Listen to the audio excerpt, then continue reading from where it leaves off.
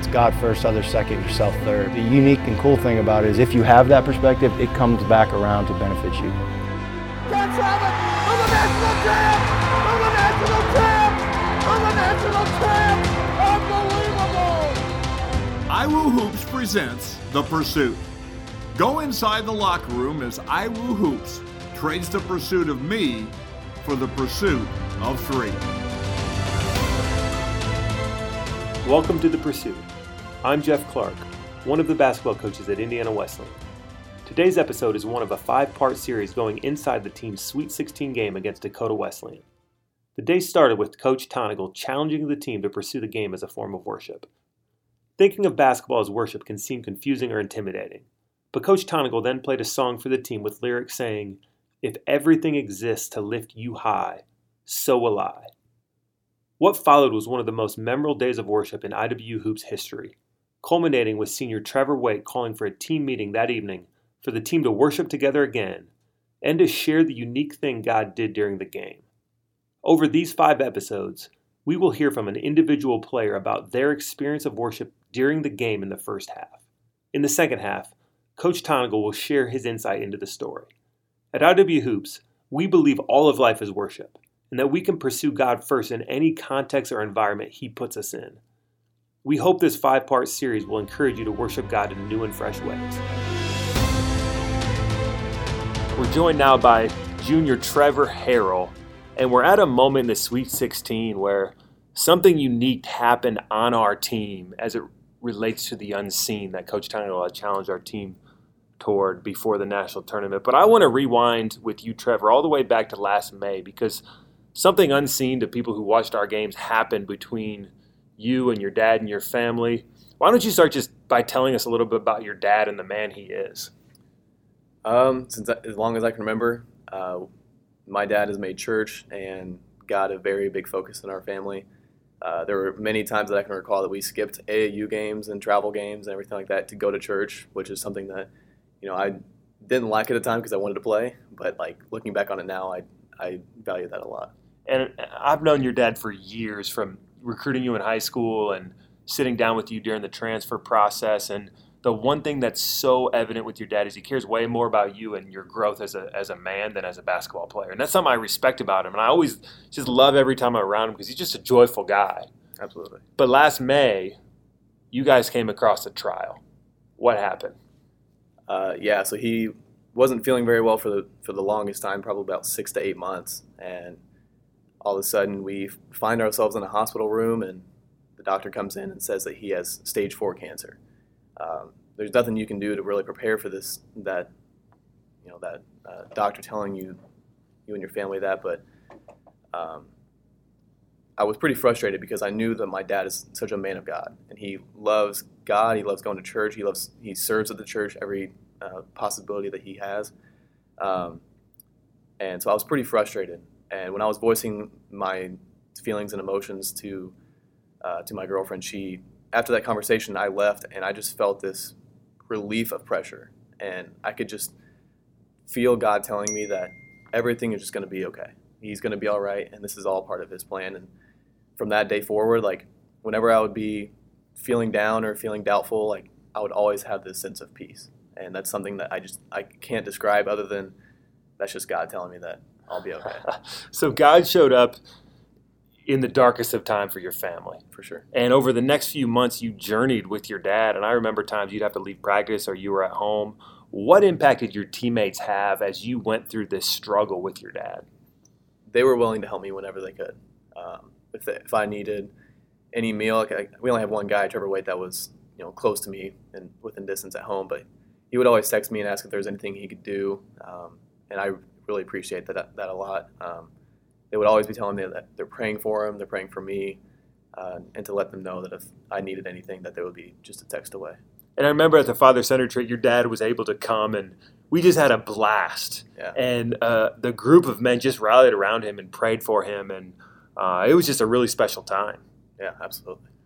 So then let's go through the season because your role on the team continued to increase. You became a coach on the bench in a lot of ways, and guys would look to you in the games, and you'd come to us as coaches and share your insight on what you were seeing So you were finding ways to add value and impact throughout the season from your role. Yeah. So if I would see that, guys, driving left mainly, I would let the guy know that who's guarding him that, that's his tendency. There were often times where guys would check in, and I remember Evan doing this a lot, but, backup big would check in, and he would look to me like, what does this guy do? And I would just, tell him everything that I knew. And so, yeah, that's mainly the role I had this year. One of the things that was so fun to watch with you is you were as invested in our team's success as anybody in the lineup. And you lived and died with our success. So on a typical game, when it was close as the games went along, what was going through your mind? Man, I was anxious. There were some close games we had this year, and I would be sitting there biting my nails and twiddling my thumbs, just so anxious to find out what's going to happen. But so in the Marion game, both games, I was just sitting there scratching my head, just tweaking out pretty much, just super anxious. And there's an element where it's completely out of your hands because you're on the bench and you're coaching guys, but you're not in there making plays, so you have no control over what's happening. So I would imagine when we hit game winners, it's the greatest moment, but when we lose, you feel like you wish you could have influenced it more. Yeah, absolutely. For sure. So then let's transition to this game. And we've been talking the last couple episodes about different moments where it just seemed like God showed up. And we had 5 different guys have encounters of worship in the midst of a basketball game. And we talk about basketball as worship, but sometimes it's hard to know what that means. So take us inside what happened to you during the game against Dakota Wesleyan. Yeah, so before the game, I was listening to this song that just repeated over and over again. The lyrics said, "Let it rain," God, let it rain. And so, my prayer before the game was to God, let it rain. Let Kanan catch fire, let Mango get hot, let Evan just, dominate on the inside. So I kept praying that prayer during the game. We built up a pretty decent lead in the first half, if I recall right. And in the second half, we saw that lead sort of dwindle down, and all of a sudden we lost that lead. We found ourselves down 5 to 7 points with a minute and a half left, and I'm thinking, there's no way we lose this game right now. We're too good. We have all this momentum. We have, we have all this hype around us, I guess. And so I'm sitting there on the bench, and I'm thinking, God, let it rain. Let the gates open up. And as soon as I said that, I felt this weight of pressure just completely released from my shoulders. It's honestly so hard to describe, but I felt like God was telling me, you guys aren't going home tonight. And so from that point on, I was just so full of joy, and I was screaming on my teammates when they were thinking, oh man, our season's coming to an end. But I was just trying to scream out some positivity into them. And I remember that night when we sat around and Trevor Wade had asked to have a team meeting, and he said we got to share what happened because we're not quite sure, but we just sense as a team we got to get together. And what you said that night was, in that moment, you knew we weren't done worshiping as a team yet. So what does it mean to be on a team where you can worship together playing basketball? Yeah, as cliche as it sounds, you are playing for something as bigger than yourself. You're playing for the name on the front, but more importantly, we're playing for God. We're playing so that people are seeing God through the way that we play. And I remember I was talking to some Morningside guys at the night we lost, and they were saying, why was Seth Maxwell raising his hands when you guys were losing? And they were like, we thought that he had his, he fouled out, and the last foul that he had his hand straight up, so he was just kind of mocking the refs. And I was like, no, guys, he was worshiping. We were down, 15 points in the second half, and we could see the, time winding down, but he was worshiping God throughout, the lowest part of the season thus far. And some people may hear this wrong, saying, oh, because we worshiped, we won. But clearly the next night we saw we lost the game. So it wasn't about God giving us a certain outcome of the game. It was the posture of our heart. Sure. So how does worship change, and how does identity change in a win or a loss? Yeah, like I said earlier, you're not focused on the win or loss, but more importantly, you're focused on allowing God to be seen through the way that you play. So as you go into next year as a senior, how does that night, where you had an actual encounter of worship, affect the type of leader you want to be for the team? Going into next year, it's my last year. A lot of people would be focusing on wins and losses and record and individual accolades and for us winning a national championship. But for me personally, I think the development of the spiritual side of the guys off the court is far more important than anything I could produce on the court. And I think you had a great model of Trevor Wade in that. And he's been talked about throughout this entire season, the seniors and the impact they had. And Trevor even saying, hey, I care way more about what's happening with this team spiritually than what happens on the court. And then as a result, he had one of his greatest years, played phenomenal all season long. Sure. What did you see and learn from him throughout the year? I think he was more focused on other people. And our philosophy, I Am Third, focusing on others before yourself. If you focus on, producing, fruit and other people, then God's going to reward you yourself. And to kind of tie this all up, Trevor, you had told me earlier that we were talking about this episode, and you said there's 2 moments in your life where you just felt God's presence so tangibly. One was with your dad, and one was in that game. So let's just tie it up with your dad to update listeners, because I'm sure they're all anxious right now. What's the latest on your dad, and how's his health? Yeah, for sure. He had surgery in August to remove all the tumors and lymph nodes that surrounding the area. Went through some treatments after that, and then in February, I believe, he was declared cancer-free. And then we had the monthly checkup, a month after that, and everything looked completely clean. So it's unbelievable to go from stage 4 to nothing within a span of 9 months, but that's something that only God can do.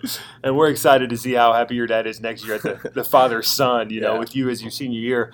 What did you learn this year walking through the ups and downs with your dad, having a team by your side? How is that going to mark the man you become? I would say just have faith. As simple as that sounds, but it just means so much to me, because having faith through the darkest times, that's all you really need. And to have people back you up and tell you that they're praying for you and things are going to be okay, and having those reassuring moments, that's definitely what you need. And when we come back, Coach Tonagel is going to join and talk about this moment with Trevor Harrell, and also just finding ways to worship in whatever role we play, and the importance of having faith. This podcast was created to take you behind the scenes of building an I Am Third culture in a basketball program. But IW Hoops believes this philosophy can translate to any context. As we enter this 1-minute halftime, we want to let you hear from our sponsor, Insurance Management Group, who is building a culture of I Am Third in the insurance industry right here in Indiana. Here's IMG President Trent Daly. Pursuing the I Am Third lifestyle has helped me grow as a leader in all aspects of life. Putting God first, my colleagues and customers second, and myself third has impacted IMG in ways I couldn't have imagined. At IMG, we have a passion for people and helping them achieve their goals. We are not just an insurance agency, we are a culture and an experience. You should expect more from your insurance agent. Visit us now at www.insmgt.com. Now back to the second half. We're joined again by Coach Tonagel. And in the first half, Coach, we heard from Trevor Harrell about a moment he had on the end of the bench. Before we get there, though, let's just talk about Trevor and the role he played on the team this year. Trevor's an invaluable piece to our team, and sometimes guys may wonder, how do I have an impact if I'm not scoring or if I'm not playing? And Trevor's that great example. He's a leader off the floor. He really is a coach on the bench. I mean, there are times in the middle of the game I'll look down and I'll say, Trevor, what do you see? What should we do? And I trust Trevor's mind, and I trust his basketball instinct. So he adds far more than the stats sheet will ever show. He talked in the first half about some of the ups and downs of this season with his dad.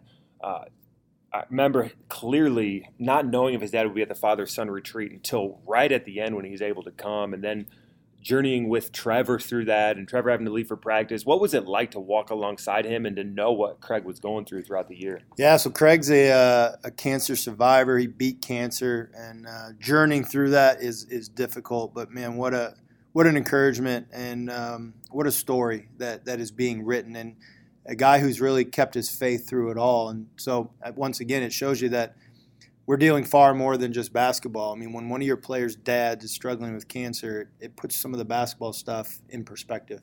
And Craig's a basketball junkie, so some of the most joyful time he expressed, was going to the father-son retreat, going to our games. And he's one of those guys, he knows every basketball player in the state. He's always willing to go out and look at players because he just loves being in the gym. And it speaks a little bit to the value that relationships can occur through a game like basketball. Why is basketball such a powerful tool to connect people? Well, it's the team. It's you're dependent upon people. Your growth is dependent upon other people.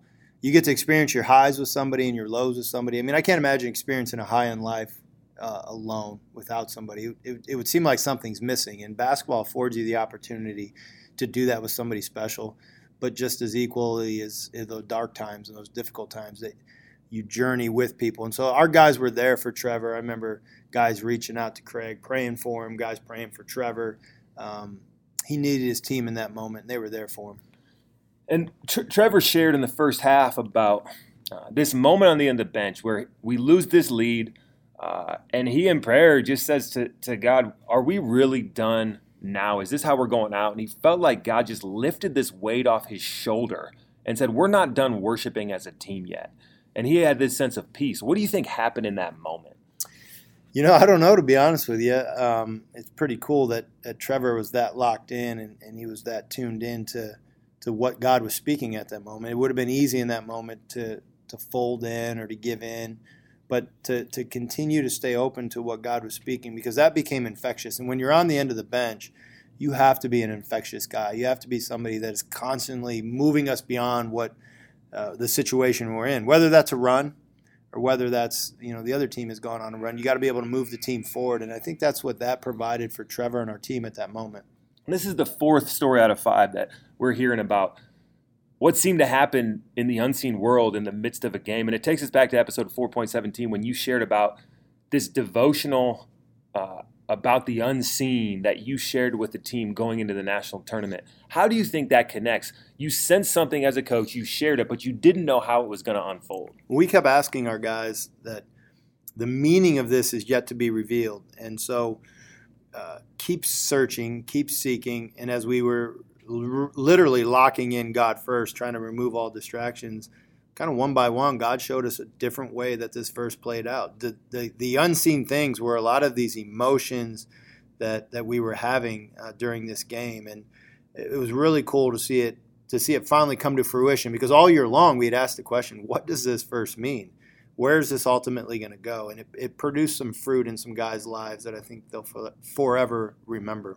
If I was skeptical, I think that someone might say, well, you guys are just saying God's going to give you wins. But obviously that's not how the season ended. But there was an element that we've heard. Seth was a great example where potential was unlocked because God was pursued first. And guys were elevated to new levels. So how can pursuing God first not necessarily guarantee an outcome, but lift us to new levels in terms of our pursuit of what we're doing for God? Well, I think sometimes if all you do is you try so hard and you lock in on performance actually decreases because there's not a freedom within yourself. It's like shooting. The more you aim, actually the less shots you make. You've got to be able just to shoot it. All of us, or at least I've been told my whole life by my dad, just shoot it. Quit thinking and just shoot it. Well, I think when we live life more freely, because we're focused on God and not ourselves, there's a new level of freedom that opens up, and all of a sudden the potential inside of us can be expressed. On our next episode, you'll hear from junior Kyle Mangus. Over these past 4 episodes, you've heard how Kyle hit a game-winning shot to beat Dakota Wesleyan. He'll talk in this episode about the role worship played all week and how it culminated in that moment. Coach Tonic will join the second half to give his reflections. See you next time. Thanks for listening to this episode of The Pursuit. If you were challenged to grow from this podcast, please rate or review us on your podcast platform or share with those you know, as it helps multiply the impact. If you have a question you would like to ask iWooHoops on a future episode, hashtag AskIWooHoops or email jeff.clark@indwes.edu. You can follow us on Twitter, Instagram, or Facebook at iWooHoops. Join us next time right here on The Pursuit. And remember, if you want to be first find a way to be third.